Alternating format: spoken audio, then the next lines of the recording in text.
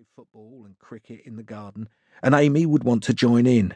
"Dad, Dad, give me the ball." I'd prod it towards her. Then she'd pick it up and throw it over the fence.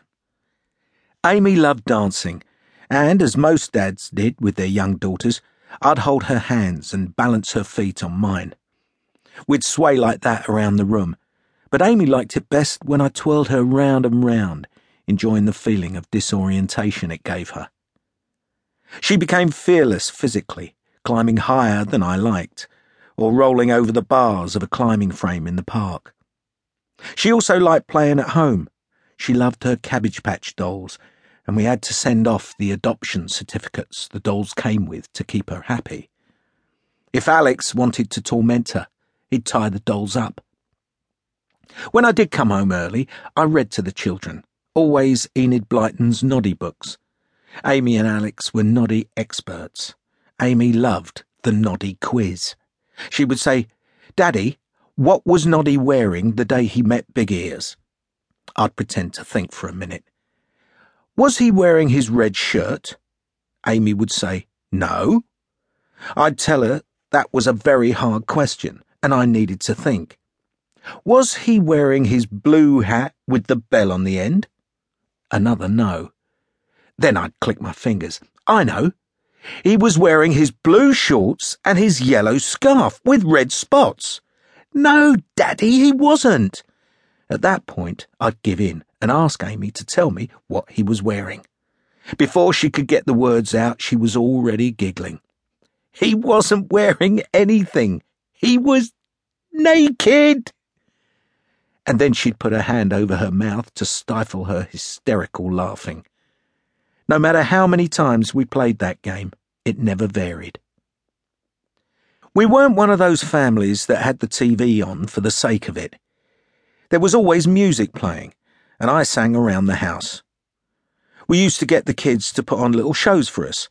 I'd introduce them, and Janice would clap, and they'd start singing. Well, I say singing.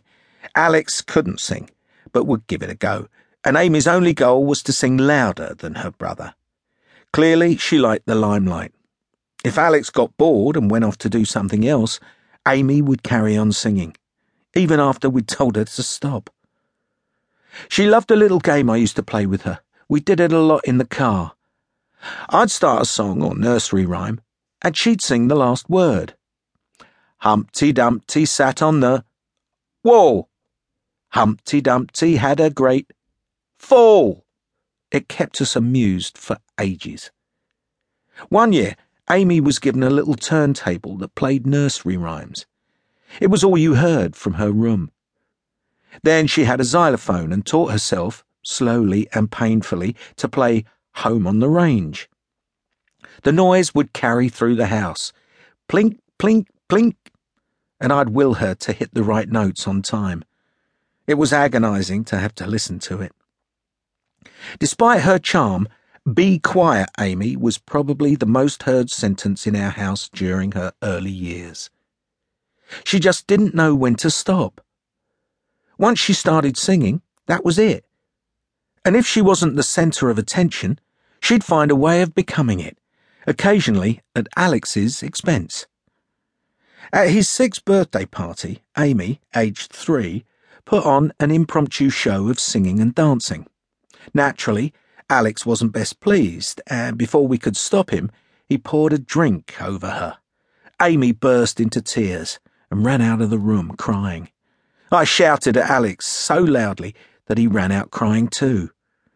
After the party, Amy sat on the kitchen floor sulking, and Alex wouldn't come out of his room.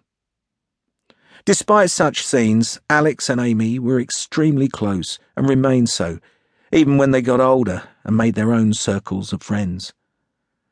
Amy would do anything for attention. She was mischievous, bold and daring.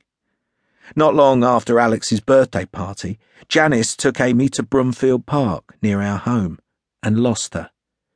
A panic-stricken Janice phoned me at work to tell me that Amy was missing, and I raced to the park, beside myself with anxiety. By the time I arrived, the police were there, and I was preparing myself for the worst. In my mind, she wasn't lost. She'd been abducted. My mum and my Auntie Lorna were also there. Everybody was looking for Amy.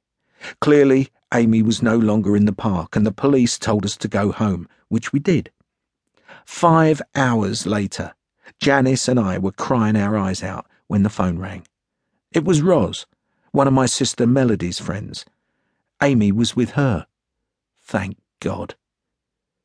What had happened was just typical of Amy. Roz had been in the park with her kids when Amy had seen her and run over to her.